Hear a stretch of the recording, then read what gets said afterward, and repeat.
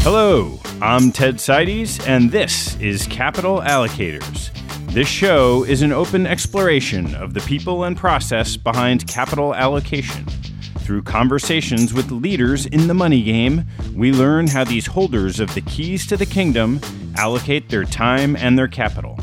You can keep up to date by visiting capitalallocatospodcast.com. My guest on today's show is Beezer Clarkson, the managing director at Sapphire Ventures, where she is responsible for the management of Sapphire's fund investments in early-stage venture funds globally. Her career through direct and fund investing has left her with unusually deep knowledge and insights in this space. Our conversation starts with Beezer's meandering career and turns to her work at Sapphire, including its structure and unique relationship with SAP, Series A investing, winnowing through the massive funnel of fund opportunities, the due diligence process and re-underwriting process for next funds, implications of companies staying private longer, and hashtag OpenLP, a public forum to hear the voice of venture capital LPs that Beezer created with past podcast guest Chris Duvos. Please enjoy my conversation with Beezer Clarkson. Beezer, great to see you. Great to be here, Ted. Your career took certain stereotypical business paths, and I'd love you to walk through those early stages and any advice you have along the way. I honestly struggle with this question because it wasn't exactly linear to being an LP. To be fully candid, I didn't know what an LP was in college. I came out of college with a typical sort of sense of banker, lawyer, consultant, doctor. That was sort of the opportunity set in my mind coming out in 94, which was a while ago. But I always had a strong sense of what I thought was interesting. And I think if there was an arc to how I've built my career is following something that's a question in my head that I can't get out of, which is interesting, and I can be both professionally and personally interested in solving it. I certainly know some folks who have done a masterful job of doing a much more purposeful view of I'm good at X and Y is the opportunity I can apply it to, and I'll drive down that path for 25 years, and they've had extraordinary careers because that's a very powerful lane. I've taken, say, probably the word that I always think of as a bit more meandering. But my first job, to give it some tangibility out of college, was being an investment banker. I was a poli-sci, international liberal arts kind of person. I then picked a very quantitative job, which was project finance and leasing. So it doesn't sound like a logical jump, but I was doing pipelines and power plants and other projects internationally, as well as sale-leasebacks of planes. But it was the intersection of what's going on in a macroeconomic environment, what is the specificity of this project that's going to add dollars, and then how do you think about the upstream and the downstream? How do you bring in the World Bank and the IFC back in the days to help secure the money? Can you take it public? So it was all those interconnections that I thought was super fascinating and trying to put the pieces together to create a viable business project. Now, again, at 22, I did not articulate it that way. I just thought it's being perfectly candid. I think kids these days are much more knowledgeable about the world. I just think I knew that when someone said this to me, I was like, oh, that lights me up. And I say this publicly. I dropped accounting in college. I thought I'd never use it. Didn't know a debit from a credit. Poor Morgan Stanley. I was ill prepared. They took a chance. And so I learned really hard on the job. I mean, it was really brutal. And I think kids these days are much better prepared. So hats off to them for having a bit more of their skill set aligned. But you can also, in some respects, just follow your passion. And I'm happy to walk through any twists and turns. But I ended up gelling into the LP world when I joined a investment firm that was managed by, it was Pierre Midyar's Money and Midyar Network back in 2006. And he was? The founder of eBay. And he had it's still alive, it's still doing its thing. It was called a Midyar Network. And I joined the investing team. You had to do nonprofit grants and direct tech investing and then indirect investing. And I became part of that team and did not know what an LP was. But one of the first investments I worked on was a fund doing microfinance lending to different various other institutions, was essentially backing a fund of funds. And I was like, this is so cool. If you want to have a network effect, if you want leverage, if you want to bring together the ability to have maximum impact in industry, here's a way of getting $1 to work in multiple ways. And then I just kept following that passion in different ways and then ended up at Sapphire. So before we jump into that, the time that you spent there, you were doing some direct investing. And how long did you spend doing direct investing? So I said my career was moved back and forth a bit. I started direct investing in 2000. So I had gone to business school a year after you, and I'd come out and I was coming to New York. I thought at the time, actually, I wanted to be doing business development for a startup. I came to New York and I met with a bunch of startups, and it was basically DoubleClick and very, very early startups. And it didn't land. I didn't want to be a DoubleClick. Some of the startups just didn't. It was very nascent. It wasn't the kind of opportunity set I was looking at. I'd been in the Bay Area and saw what was going to happen. And I thought, well, if I can't be part of the company, I'll be part of the funding source and help build new companies. So I joined a very early stage venture fund called Launch Center 39 that also had an incubator attached to it. I don't know if it was the first, but it was certainly one of the first, right? In the meatpacking district, which was then not the scene that it is today. Got to do the BD work for the portfolio companies as well as direct tech investing. And that was unfortunately a short career because come 2001, the world went belly up in tech. And to their credit, back then, GPs gave the money back to LPs. I know, shocking, right? Can you believe it? And so they did well by their LPs and they gave the money back that wasn't invested. And they basically shut down the fund over time. And so I left. And I moved back to the Bay Area at that point. That's how I entered, ultimately, the direct investing. That was part of my tool set. And that's when I went to Omidyar Network, it wasn't completely illogical that I moved into that. We land on the LP side. Why don't you talk about what Sapphire is? Sure.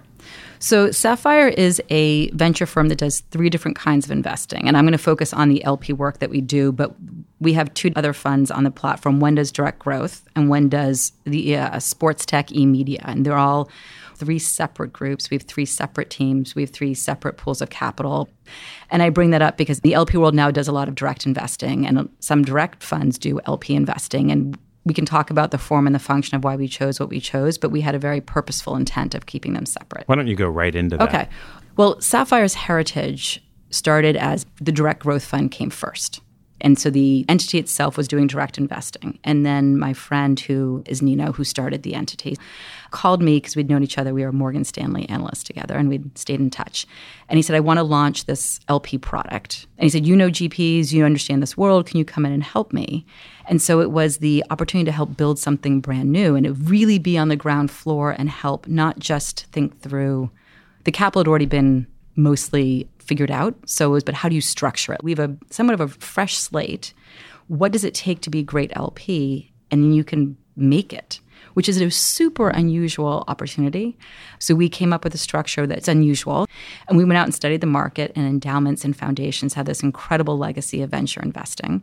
And what were their attributes? And we couldn't create a school or a foundation overnight, but you can say it's the permanence of capital, it's the durability, it's the long-term perspective are the characteristics. And so we can create that by being evergreen-esque. And then where is the stage that we think is a great risk-return reward? And we said Series A. So we had the direct growth team doing their thing. And let's do an LP fund platform that comes in at the early stage. So it's synergistic, but not forced collaboration. So we invest in funds. We look for great managers in the early stage, predominantly Series A exposure. Emerging or established, we are agnostic between the two. What makes a great manager is that they've invested in great companies. And if our direct growth fund is looking for great companies, there is a natural harmony. Our growth fund will do any deal that they think is great. But again, if we have great managers of great companies, there'll be a natural interest versus saying you can only shop out of one of each other's pools. And we just decided it was much better to keep it separate. We think our GPs are sensitive to making sure their information is separate. As an LP on the LP team, my whole team and my mandate is to make sure our GPs are successful and put that first and foremost, not anything else. And we felt by building the team that way, we would go to market in a way that was authentic and holistic, and everyone can do what's best for them. But if you build it virtuously, then that will happen. To get this permanence of capital, you have to have a certain type of capital behind you. So how did that all come together for Sapphire? So when the growth fund was started, it came out of SAP, the large German-based global enterprise software company. And they had been doing direct investing some 25 years ago. And the team that originally launched out and they became the first Sapphire Growth Fund, at the time called SAP Ventures, and then went on to rename themselves because they were independent. And to SAP's credit, they're a fantastic LP. They understood the importance of having an independent GP and being an LP. That's just their wisdom and their insight, and I can't say enough good things. And so when we came to them with the LP vehicle, it was a different conversation, but it was similar. It was like, this is a long-term game on the LP side, right? You're talking decades. And how do you then structure that in a way that they can play and they can feel that it's right by them financially, but we're also set up for success. And so being able to create a recycling trigger is what we put in place. So as the capital comes in, we can recycle it back, which makes it a product which doesn't have a great name. Because it's not a fund of funds. A fund of funds, by definition, has multiple LPs and has a different fundraising dynamic, right? You go out and you raise every, whatever it is, 3 years. Probably same, but maybe slightly different pool of LPs. We raise fund of funds 1, they can't then recycle into fund of funds 2. So we sort of looked at some of those things and said, that's not going to work well for us. Let's do this. And having one source of capital becomes one of the important underlying creators of it. And so the SAP is the only source of capital? The LP team. On the growth fund, there are other LPs now, and the sport fund has other LPs now. So I'm saying that's why the groups have that difference, because it's important.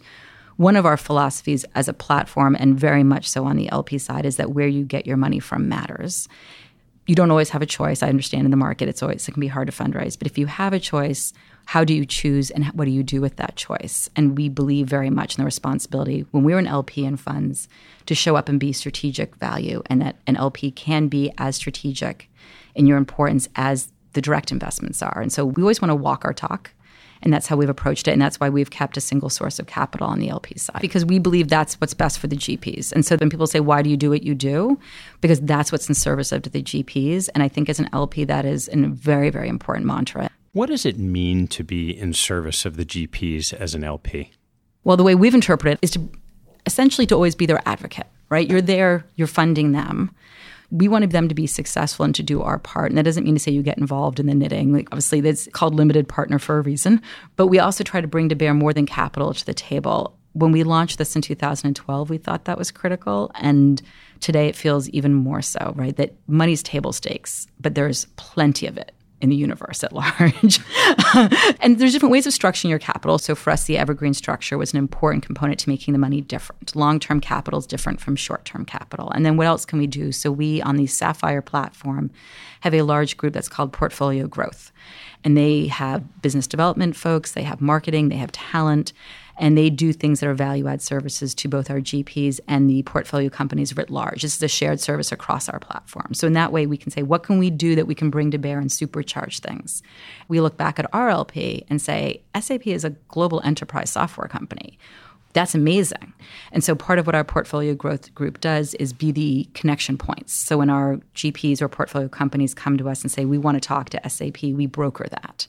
And we broker that by hosting innovation sessions and creating a curated dialogue. So it's not just a introduction into the masses and say, like, good luck, call us later. It's let's bring people together and let's curate it so that the CEOs, when they're talking to folks in the SAP universe, it's handheld. And so you want to make sure the conversation is going to be useful for both sides. SAP also has an amazing customer base. So part of what our portfolio group does is also reach into that network and has a very deep bench of CIOs that they know. And so a number of companies that come to the innovation sessions aren't just SAP, because there might be questions that our portfolio has that's just not going to be answered there, right? Maybe it's Walmart or Coca-Cola or a bank or some other sort of infrastructure enterprise. And so they'll do innovation sessions for a whole range of entities. And that's all of that is what we want to do and bring. Same thing for talent. That's the hardest thing for every company, startups or otherwise. And so how do we use our talent experts to help bring a roster of board of director candidates? CMOs get rapidly turned over, and they do dinners amongst CMOs so we know more folks and can help reach out. Again, all this idea is to being in service so that when people ask us for help, you can do that tactically. There's also things that I think LPs can do because we have a macro perspective on the market. We invest as an LP in funds in the US, Europe, and Israel. And you can see trends that pop up in different areas. And when you work with many managers and see even more that you don't work with just from interactions in life, you can bring that to bear. And so we do benchmarking and analytics. We're happy to talk best practices, things that we've seen historically. Those are all things that we think LPs can bring to the table that we should, frankly. How many people are on your team to be able to kind of create this function of servicing? Well, so the portfolio growth team is about 10 people.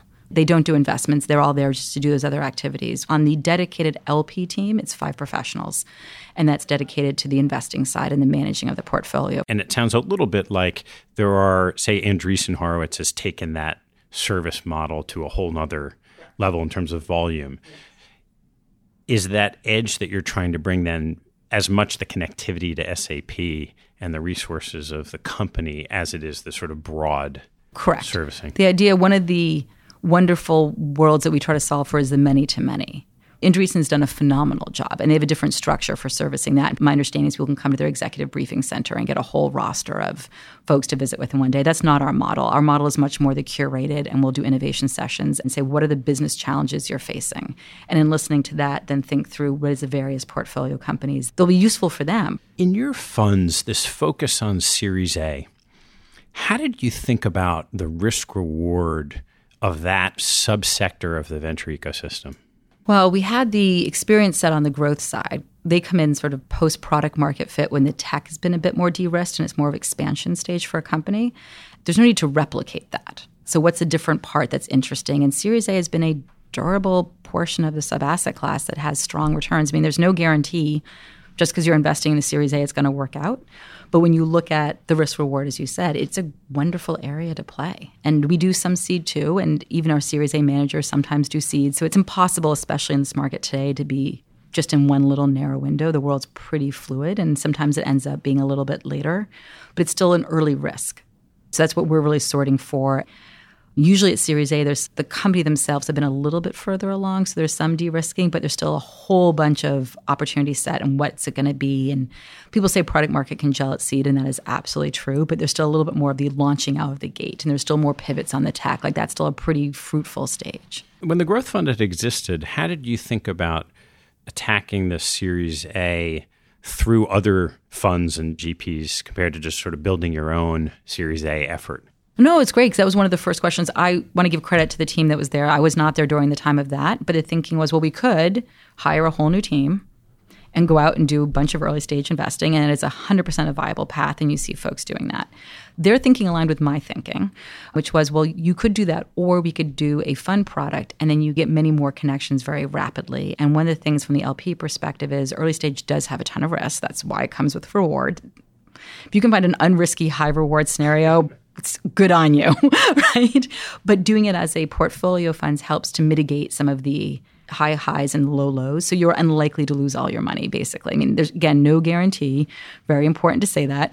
But the pooling of it does help on some of that. And so that was part of what resonated on it. And then for me as an opportunity, I know it's wildly different from project finance, but the same thinking of a network and how do you pull it together and what's the upstream and the downstream and what are the different macro trends that are going on and how do you pick an opportunity to play in, and then you have to let it run as an LP. Like, you know, you're in it for a 20-year ride. So let's dive into the investment process you go through, which always starts with sort of where do you find these ideas from and how do you decide?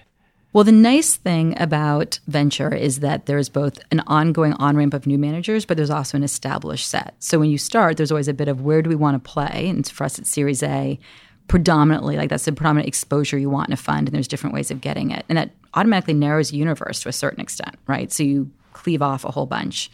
And then you look at it and you say, are there geographies? Are there different tech trends? Do you want to be hyper-specific? Do you want generalist? And you get a portfolio theory. And then you deploy it. And so one of the early decisions we made was, loosely speaking, we're about 70% US, and then about 20 to 25% Europe, and the remainder in Israel. And we had that thinking from the outset as key technology hubs, and went out and just looked for it. And there was obviously some managers that were already in market, and you could look at their body of work. And then when you also open the doors and say we're open to new emerging managers, you get new work. You have a huge funnel. You're able to narrow it down with some criteria of what you're looking for. And now you're in front of the people you want to be in front of. Say, even in your first and second meetings with some of these GPs, how are you distinguishing between the ones you'd like to invest with the ones you don't? Well, obviously track record is one more or less easy identifier, but that doesn't mean to say, and with always the caveat is past performance doesn't guarantee future. So one has to always rethink. It also takes 20 years to get there, right? So it's hard to know. Quite correct. It is hard to know. There's a lot of noise, far less signal. So the lens that we've started using, and it's just a bit of a catch-all phrase because it just, you need a rubric in your head, is why you. And we apply this to ourselves, which we already talked about, but why you, why this manager? Why have they chosen to come together? Why are these the right people to go after this opportunity? And what is the opportunity they're going after? How do they articulate it? How do they think about it? It can be a whole range. And then why are they the ones the entrepreneurs are going to pick? because there have been times in the past, or maybe times in the future, when capital is not as available. But certainly today there is very competitive landscape. And so being able to be the choice of the entrepreneur, not just for a check, but the check that GP wants for their portfolio construction is not a given. So understanding that is very important. And it's a simple statement, but you can unpack it in so many different directions. And let's go right there. So each of those why questions, what is your particular lens that you say, okay, that's the answer or one of the answers that we're looking for?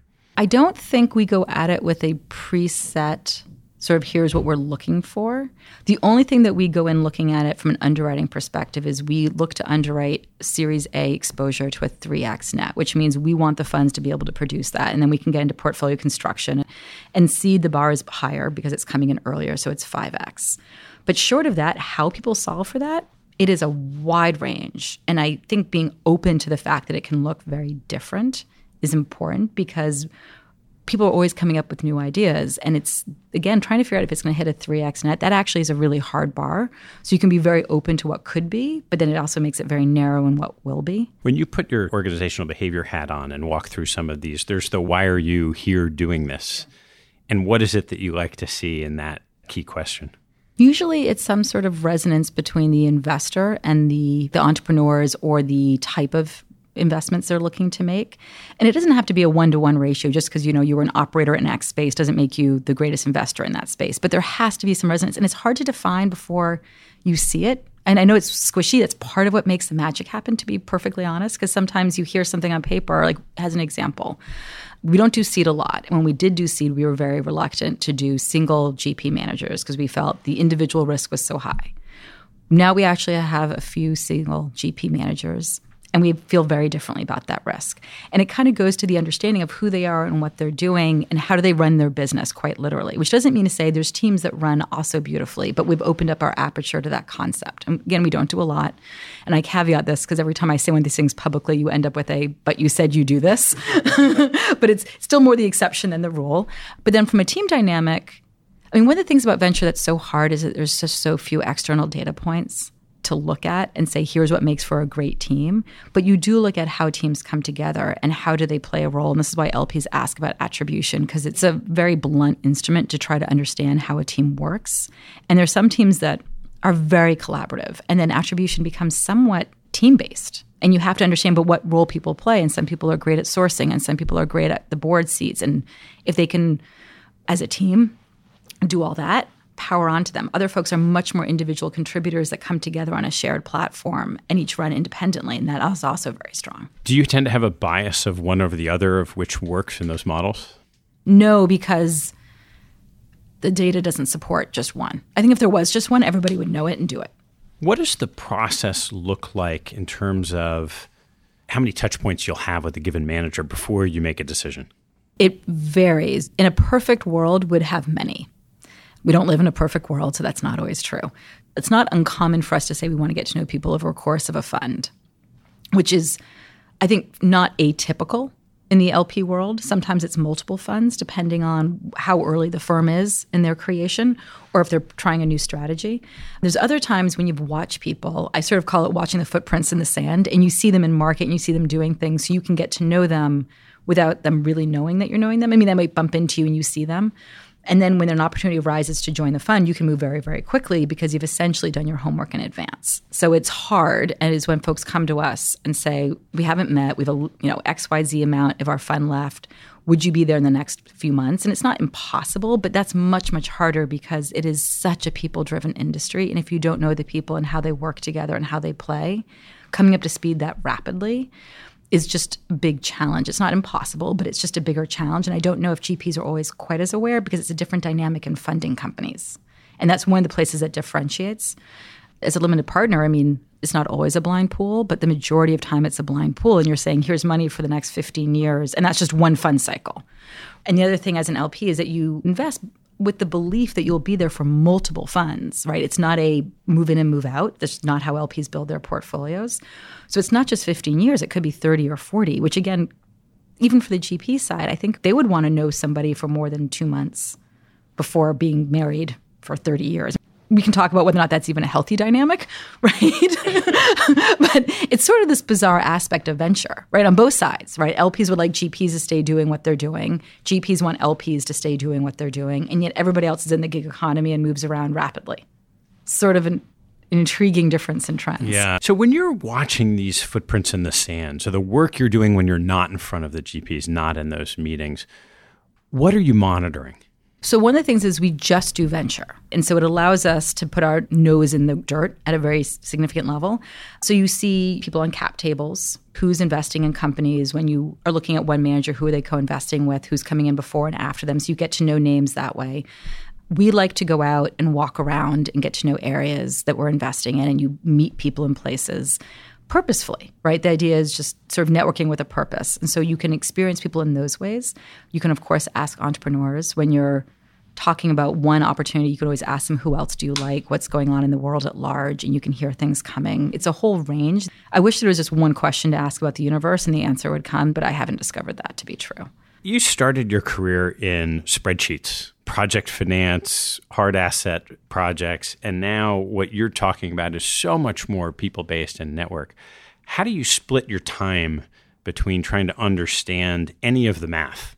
So let's say the math is the size of an opportunity for a fund for the underlying companies, and just meeting with people and ear to the ground, what's going on? Well, we have a pretty stable set of analyses that we run. I don't think this is a secret. Math is usually just math. The analyses that investors run are pretty standard. So just as a shout out to one of my colleagues, Thomas, he actually wrote a blog where we shared the data as in a spreadsheet, which is that we collect in it. What was your initial check? What was the ownership? What did you fall on? And I mean, it sounds basic, but how do you calculate TVPI and these things? So you can just, if you have the information, that analysis takes some time, but it is what it is. The harder part is understanding the people and why it is they made decisions and what the opportunities were and how did they solve, because life doesn't make things easier for GPs. You don't always get the allocation that you want. And then especially in today's market, how do you maintain your pro rata? Should you maintain your pro rata? And that's a dialogue. I don't know any other way of doing it. And it goes to your question of spending time with GPs. There's this very delicate balance. I think LPs would like to spend a lot more time with GPs than is just realistically possible. Some funds have 10 LPs, some have 55. And if every LP showed up every day to say, hey, could I sit with you and walk through your every deal? And hey, can I join your deal meeting? I mean, it's ridiculous. Like there's no capacity to do that. So you have to pick your times and spaces. One of the ways that we do it is just that we focus. And so being just in venture allows some capacity for that. We travel a lot, which has its own downsides, but it goes to the best way to be with people is to be with people. Going to annual meetings, we try to visit folks off cycle, so not during their annual meetings. Conferences can be great. So sometimes if we're speaking at a conference, you can speak with your manager. I mean, just all the different touch points, because again, it's very fluid and it's a very qualitative portion of it. In the same way, we want them to know us, but don't want to be intrusive, right? So we want them to think of us as being on their side and having their back. Their job is investing. So you gotta get out of the way and make sure that happens. When you dive in on trying to figure out effectively the optimal number of touch points or the time you want to take of your GPs, where have you seen other LPs that you feel like they're just asking the wrong questions? I have a lot of empathy. So when LPs cover multiple assets, like from timber to private equity to publics to physical real estate to venture, understanding the nuances of the difference between AI and ML, we live it, and I got to tell you, if you gave me a pop quiz, not entirely sure how I'd do, right?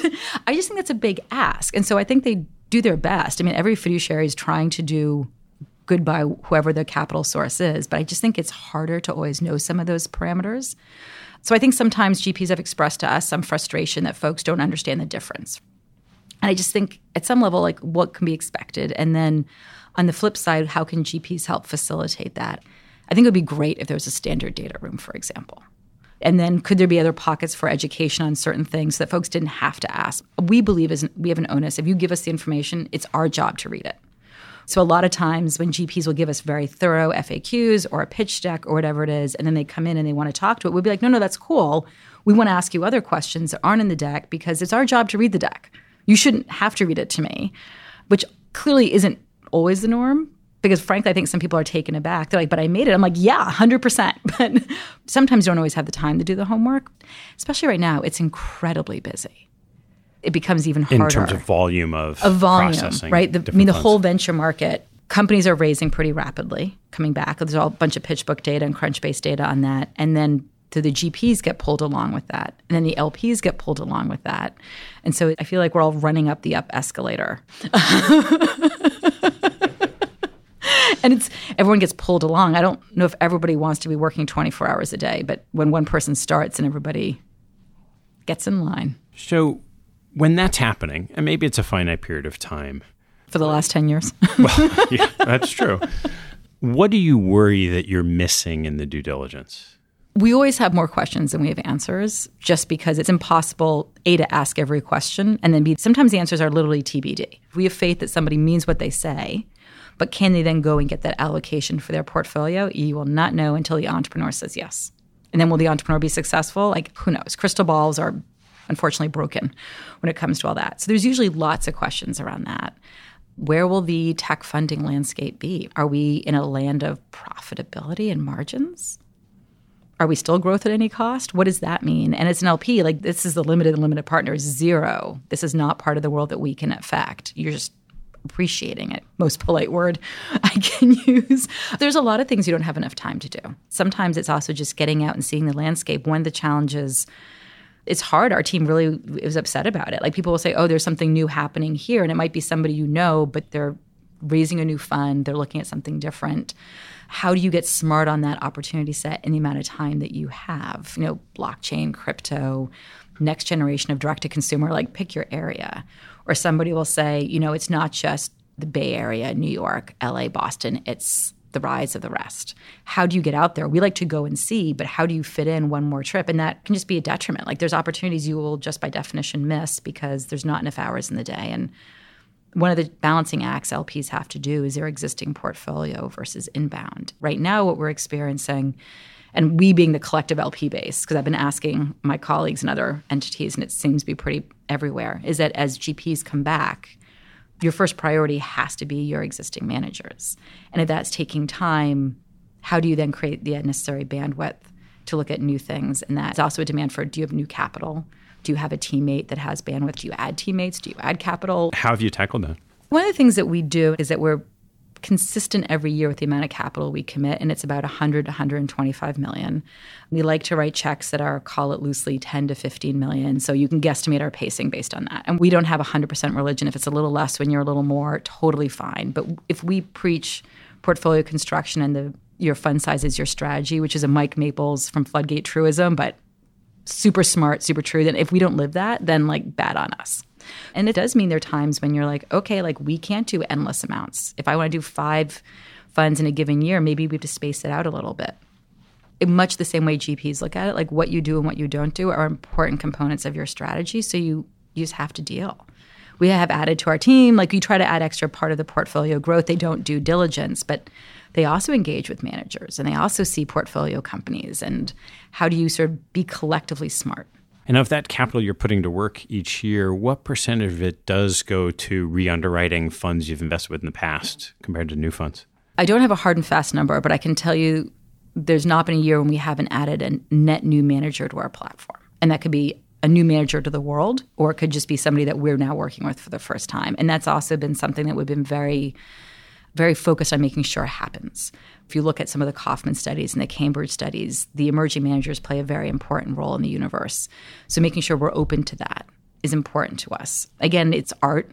We wish there was more science in the world, but part of what makes early stage fantastic is the art. So if you take the art out, you're not going to get the glory either. And do you naturally have almost a graduation where some of the successful GPs that you've backed or the funds that you've backed grow past where they're going to be in your sweet spot of Series A and you just sort of let them go off? That hasn't happened yet, but it's always possible. I mean, our experience to date is if you're an early stage investor, you've chosen that space because that's, I don't know if there's 100% correlation between passion and work. I would love for that to be true, but there's usually some level of, and this is part of why I, as an N of one, just adore this space is because you talk to these GPs and it's just their eyes are on fire and it's the blue sky. And there's very different attributes to early stage investing to some of the later stages, which doesn't mean to say a phenomenal investor can't do both.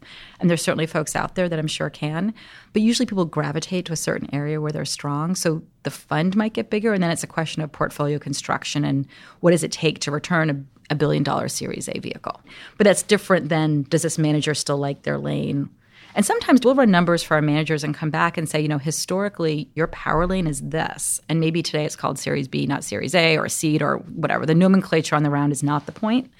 The point is you're really good at this intersection. And it's a backwards-looking historical function. Limited data, too. Limited data. But we're happy to do that with our managers and say, for what it's worth, here's where you've made the most money. And just we'll share that and choose what you do with it in the future. As a manager comes back that's in your portfolio to raise their next fund, and you're doing your work to figure out if you're going to re-up with this next fund, what happens when you don't? Honestly, we have had the situation where some of our managers have gone separate ways. And so the fund themselves have stopped, which is a whole other dynamic in the venture world that I think it should be okay. To be perfectly honest. I know the whole point of being an LP is to be in a fund for, the next 100 years. But if someone's not wanting to do it in that format anymore, it's better for everybody that it changes. To draw the parallel, what are divorce rates? I think they're way higher than we statistically can capture. One of the research projects we've been dying to do, and we just need to find a separate research piece of work to do this, like actually time and bandwidth and a resource, is looking at how many funds graduate past fund 8. I and my team have a strong sense that between Fund 7 and Fund 8 is where a lot of funds go through succession. And people, if they've been there for that long, it becomes a natural chance of asking, do I want to keep doing this? If they've been productive, they have opportunities, maybe not. And do you have to work for 50 years? I mean, as a human, maybe no, right? You'd like to have other opportunities. And I also think it's where succession is incredibly hard in venture. And so things might also sort of break for some more unfortunate reasons. And we don't have the numbers to put against it, but I would bet that it's somewhere in that. There's obviously funds that we know that have been around for many years and have been very successful, and they've made it past that. And that means that they've somehow managed to bring on a whole new set of GPs that have also been successful. All right, so one of the things that might cause you to not re-underwrite it is a change in the team. How about with the same team? Sometimes folks decide to go after different opportunities, and it's more of the underwriting of do we see the return potential for what we want to do. Because sometimes the later stages, it's not that we don't think it's productive, and you can have a 3 to 5x growth fund. We wish that for everybody. But a lot of times if you're going much later, the point of that is to de-risk it. And then theoretically, that should reduce some of the return cycles. So that just becomes not what we're looking for in our platform. For us to hit the returns that we're looking for at Series A exposure. So it's really just things like that. Sometimes we haven't had this, but I could see a possibility. People are going to push into another area of investing that might be a bit more tangential.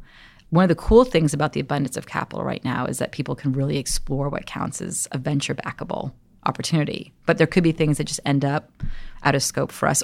One of the things that LPs also juggle is portfolio construction just as much. And what happens if you already have a fair bit of exposure in a certain area? Do you want more right now?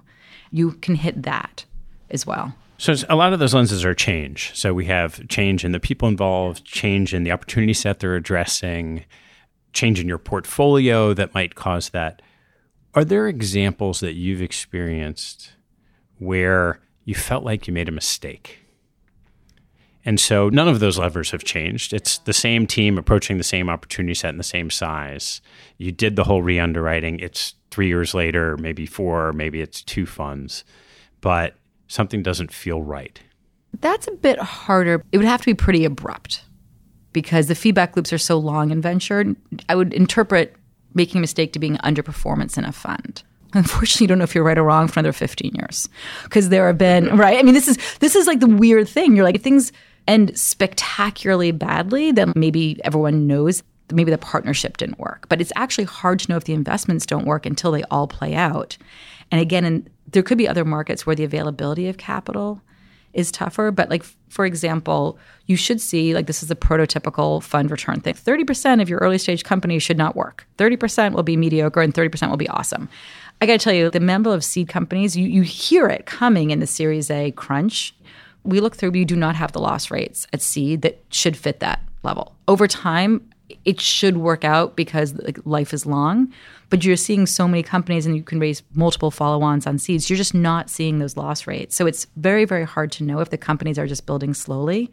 I'm not totally dodging the question. It's just incredibly hard to know right now. And there's also really different fundraising patterns in different kinds of companies. So if you're a SaaS company and you're hitting all your metrics, there's a lot of capital that seems to be interested in that area right now. But if you are an infrastructure enterprise company that's doing a bit more of a complicated product, you have to get to market, you have to do enterprise level sales, your metrics will produce differently. And it doesn't mean to say it won't take off and have some spectacular growth rounds, but we're not surprised if we see the number of follow-on rounds in those funds being slower. And then is that a mistake, or is that that's just the way it's going to produce? And then you might be in the J curve longer, but then you'll have some huge outcome on the other side. And in 10 years, I mean, the typical model when we started this in 2012 said most funds start being productive around year 8. I don't know if we look at the data today, if that's going to be true, if it's not really year 10 or 11 because of these companies staying private longer. It's just extraordinarily hard to know. Yeah. I want to turn a little bit about some of your thoughts about the venture landscape in general. This dynamic of companies staying private for longer, how does that sort of filter into your thinking about these opportunities? It's interesting. Capital is just getting very concentrated because you have companies staying private longer, absorbing more capital. So therefore, you have GPs who are very busy with their companies. And what capacity does that leave them to do new deals? And again, you can hire more partners, you can raise bigger funds, but there's definitely a concentration challenge. And you hear it amongst entrepreneurs who come back and say, well, I haven't been able to raise my next round. I can't get people's attention, sheer getting into the room tension. Lawyers are super busy. LPs also have the same challenge then of concentration of their same managers are coming back and come back faster because the staying private longer usually presumes that they've raised larger rounds, which means reserves have gone up, which means more capital is getting sucked in. Liquidity is the grease that skids the wheels of the venture capital community. And if liquidity does not come back around, and this is not an LP GP concern, it's the employees. I mean, you see a very strong dynamic. But I hear entrepreneurs talking all the time how they move companies, partially because they need to put together a basket of options because the 401k world looks a little bit in question. They don't know what to do with it. They don't know if their companies are ever going to go public. They're staying private longer. So how do you diversify that risk? You join 4 or 5 unicorns, you collect your options. And I worry a lot about that because if the entrepreneurs and the employees are not getting the rewards that they need to stay in the business, then this whole business stops. GPs and LPs can't make this business go. It is 100% the people making the companies go. I personally worry about these staying private longer, what that means for those people. And is it going to work out okay? How can it change in the sense that it does feel like there's significant, if not excess demand all through the ecosystem for the top venture funds, all the way through to what you're doing and then into the company level? Well, I guess the obvious, simple answer is, could companies build differently to go public earlier than they are today?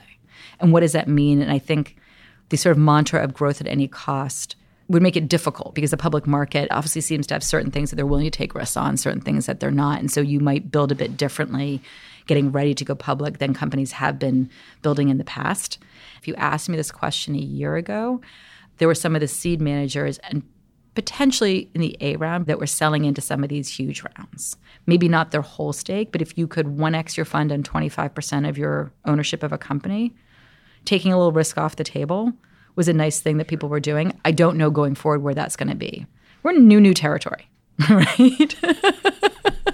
One of the things that's come up recently, particularly with WeWork and all the news around WeWork, is the lack of proper corporate governance. And then you filter that down to the venture capitalists you'd think are the ones serving on the boards who are informing that. What have you seen in the management of venture capital firms as businesses? Well, so painful secret if people don't know this. So LPs don't see the management company docs. The document that gets shared between the LPs and the GPs is the LPA. So if you ask you the management company documents, I would be surprised on the GP that will share it because it is their document. There is no legal obligation to share. When governance lives in those documents, as an LP, you don't read the firsthand literature. It's a dialogue between the GPs and the LPs about how they manage the firm. And then you obviously also don't see the term sheets with the entrepreneurs. And that's a dialogue. Some of the governance issues are obviously covered in those documents, and some of them are softer. So it lives in the conversation and how people manage and what risks they're willing to take and how systemic do they think some of these are. Some of them maybe we could have seen coming. Some of them you don't always know how it's going to play out. Dual structure stock had some implications, but I also appreciate that many GPs will tell us if you don't play ball at a certain level, you don't play at all. And that's a really hard balancing act. And are you willing to walk away from these opportunities because they don't feel right? And you're right, but you're wrong because you haven't been able to make any investments. Not to excuse bad behavior, but I think there are some real interpersonal and interbusiness dynamics that have to be looked at. And as a venture capitalist, you're buying a minority stake, which also just fundamentally limits some of the abilities that you have. You know, one of the things we haven't touched on yet, but I think it's super important to talk about is your efforts with OpenLP.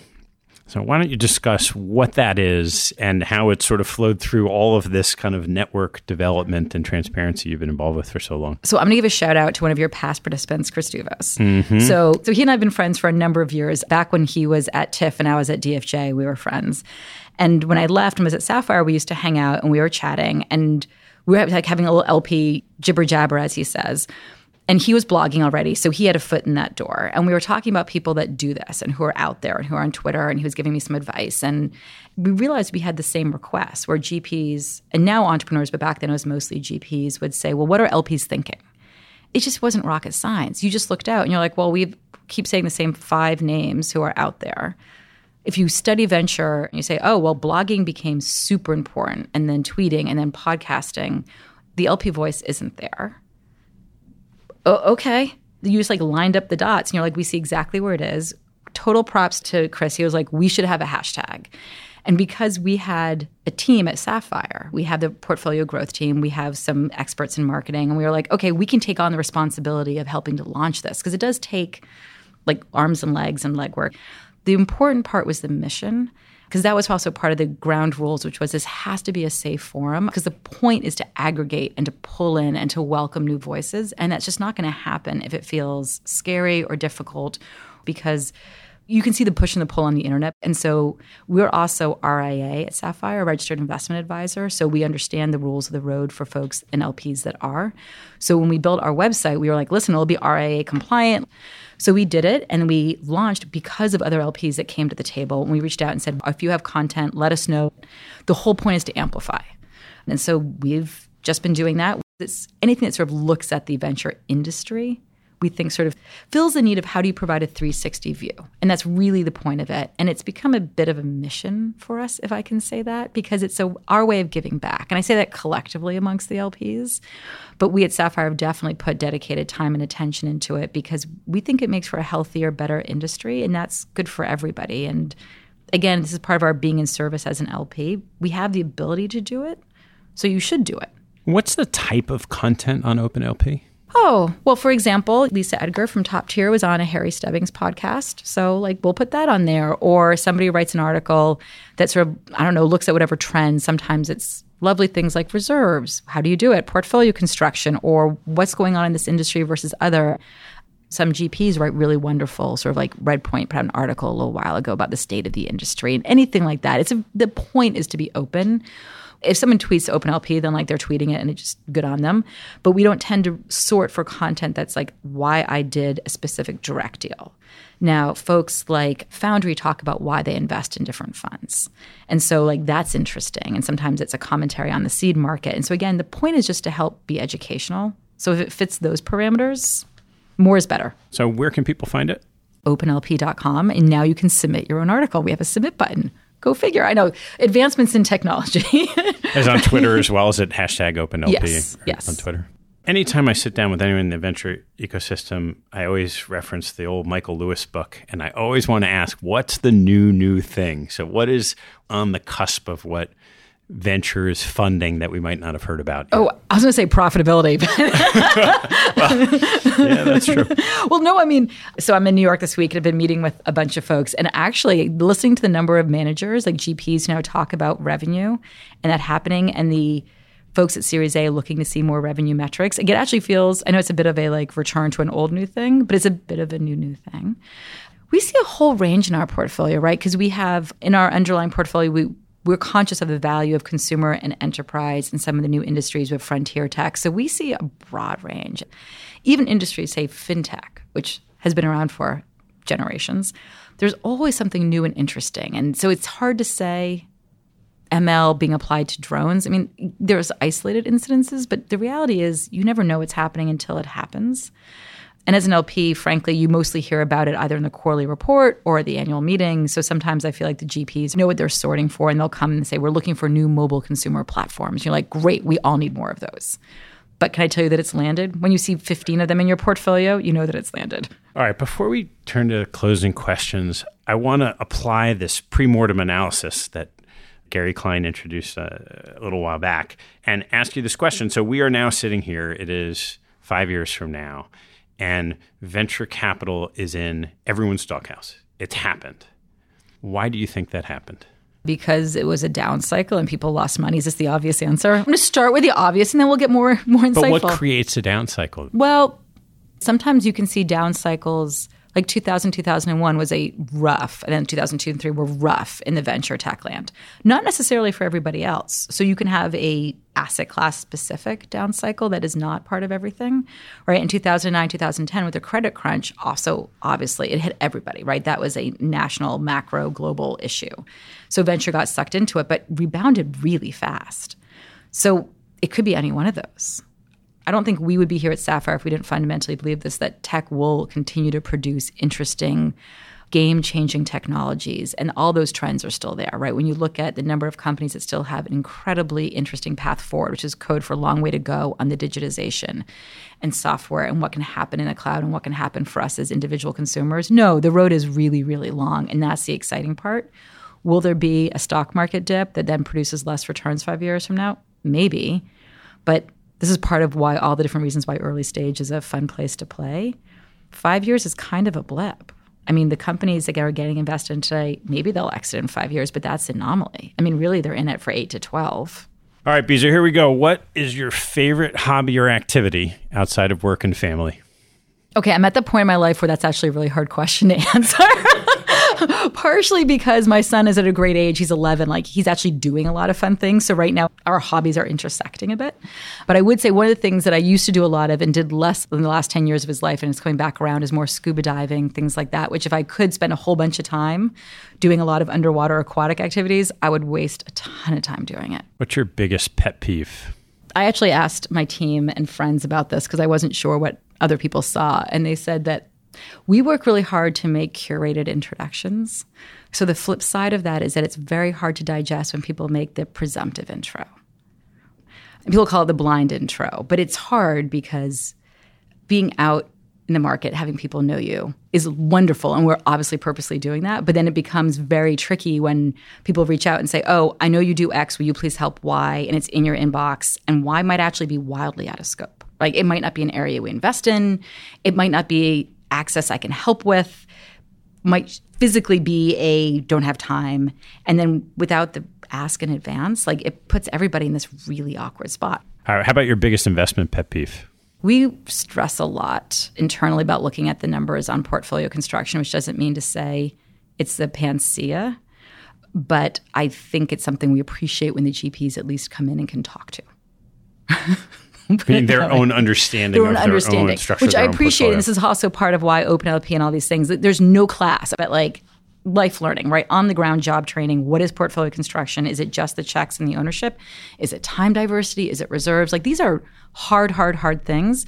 But if you're coming in and talking to an LP, like, doing a little homework on that is really helpful, because otherwise it becomes this bit of an awkward question, because you're like, well, how is it going to return? And if you're getting a blank stare, you're like, oh, okay, we're going to do this real time. But my guidance is that's not the highest and best use of the room. Same thing with the competitor landscape. So coming in and saying there are no competitors, there might be very corner cases where that's still true, but it's tricky. And so that just as guidance to GPs, that doesn't usually resonate super well. Yeah. How do you use social media? Oh, we talked about OpenLP. We talked about it. So OpenLP, so I'm on Twitter, and we post the blogs that we write as a team, like Sapphire-wide, on our website, so you can find them all there. Do you use it for due diligence? Oh, interesting question. I do try to. I definitely try to follow people if they're out there. I would say Twitter is definitely There's plenty of people that are on it, but there's a whole bunch of people that aren't. I don't know if Facebook and Instagram are fair places to do due diligence on people since it becomes so personal. I feel like that should be a bit of a safe space. Some people use it very mindfully, and that's great, but I say a lot of people are just sharing pictures of their kids, and like that should be off the record. I heard a GP say this about their entrepreneur. I thought it was fascinating. I know TikTok's under some pressure right now, so maybe it's not the platform that will be in the past, but they said one of their companies couldn't get sort of the level of awareness on Twitter that they thought they would, and they went on TikTok, and it just blew up in a good way. Like all of a sudden, the company got a lot more business deals and all these things, and I was like, that's fascinating. Yeah. I know video. I've seen some short form video coming up on LinkedIn, which is super interesting. People making their own videos, people creating their own content and sort of self-publishing and finding different ways to self-publish. But we're digesters of it. I mean, honestly, I feel like I could spend all day on social media reading and not do anything else, and you have to balance that time. What teaching from your parents has most stayed with you? So both my parents were immigrants. My mom's family came through Ellis Island and had a bit of a tough go of it as new entrants, and my father's family fled World War II and Nazi persecution. So one of the things I've learned from looking at both their families' trajectories is the importance and power of resilience and self-reliance. And that doesn't mean to say you can do it all by yourself. 100%, I believe in the world of getting help from others, and it's been a hugely instrumental part of my life. But just like looking at what they did and their families did kind of teaches you that you can, and you got to show up and do it. And then also part of the reaching back and the helping others, because if you can get your foot in the door, like it's not easy. Those were like really hard, tough times. And how do you bring people with you? All right, last one. What life lesson have you learned that you wish you knew a lot earlier in life? Oh, probably not to sweat the small stuff. I mean, I know it's like everybody says it, but the older you get, the more you're like, oh, I cannot believe I worried about that in the past. And that most people spend a lot less time thinking about you than you think they do. Like all those wisdoms are 100% true. And this is a tough one to balance with. It goes to your comment about family and friends is as you get older, you realize also just how hard it is to spend time with friends that are outside of work, but the importance, because people's lives really move and people have tragedies, and you're like, oh, if only on that trip I'd taken an extra 10 minutes. And so right now I'm trying to juggle more of that too. And I don't have an easy answer. I just call it work-life integration. And it's great to be able to hang out with you and do this now as an example. Well, Beezer, this is so much fun. Thanks for taking the time. Oh, well, thank you for having me. Thanks for listening to this episode. I hope you found a nugget or two to take away and apply in your investing and your life. If you'd like what you heard, please tell a friend and maybe even write a review on iTunes. You'll help others discover the show, and I thank you for it. Have a good one, and see you next time.